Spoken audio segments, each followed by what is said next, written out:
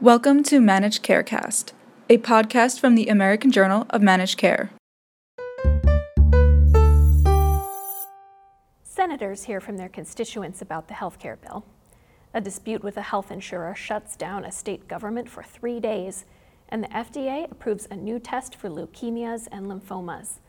Welcome to This Week in Managed Care. I'm Kelly Davio. The 4th of July holiday brings parades and fireworks. For Republican senators, that meant lively exchanges with constituents who gave lawmakers an earful on both sides of the bill taking shape to repeal the Affordable Care Act. Senator Susan Collins of Maine told the Washington Post she heard encouragement on her stance against the bill. But Senator Dean Heller of Nevada is getting feedback to support a revised bill after he said he would not vote for a first draft.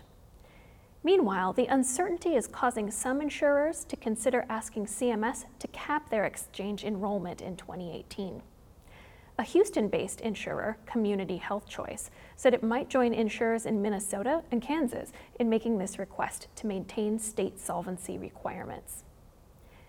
Karen Love, Executive Vice President for Community Health Choice, said the plan has grown from 40,000 members to 145,000 as other insurers have left the market. Said Love, "We can't financially take another big influx of members. We would like to very much stay on the marketplace and keep our current members, but not take on many new members in 2018.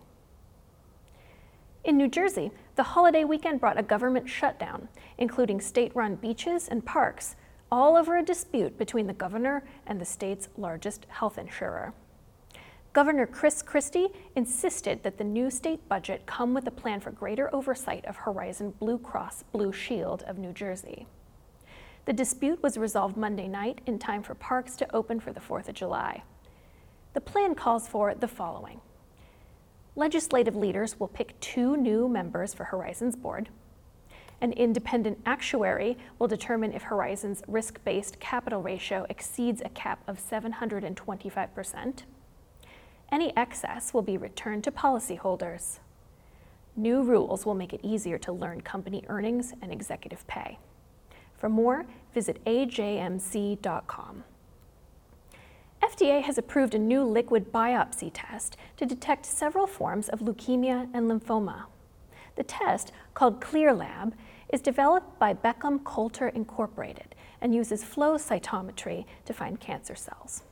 It has been approved to detect the following: chronic leukemia, acute leukemia, non-Hodgkin lymphoma, myeloma, myelodysplastic syndrome, and myeloproliferative neoplasms. The test can find cells in blood, bone marrow, and lymph nodes, and can document cell characteristics with a high level of sensitivity, making it useful to find minimum residual disease. FDA has created controls to ensure safety, efficacy, and proper use, and advises that an expert review of test results is needed. For more, visit ajmc.com. Finally, a sweeping medical malpractice reform bill is on its way to the Senate after passing narrowly in the House. The bill would cap non-economic damages, also known as pain and suffering awards, at $250,000. The bill, called the Protecting Access to Primary Care Act, may face greater hurdles in the Senate, but President Trump has vowed to sign it should it pass. Tort reform has been on the physician legislative agenda for years, and the Congressional Budget Office says the House bill will lower healthcare costs by $50 billion over 10 years. While some statistics say medical liability costs only add 2.5% to healthcare spending, doctors have argued that the real costs come in the extra tests and other defensive steps taken in practice to avoid being sued. In fact, clinical pathways have been promoted as a tool to combat malpractice suits, as long as physicians document why they deviate from such a pathway. For all of us at the Managed Markets News Network, I'm Kelly Davio.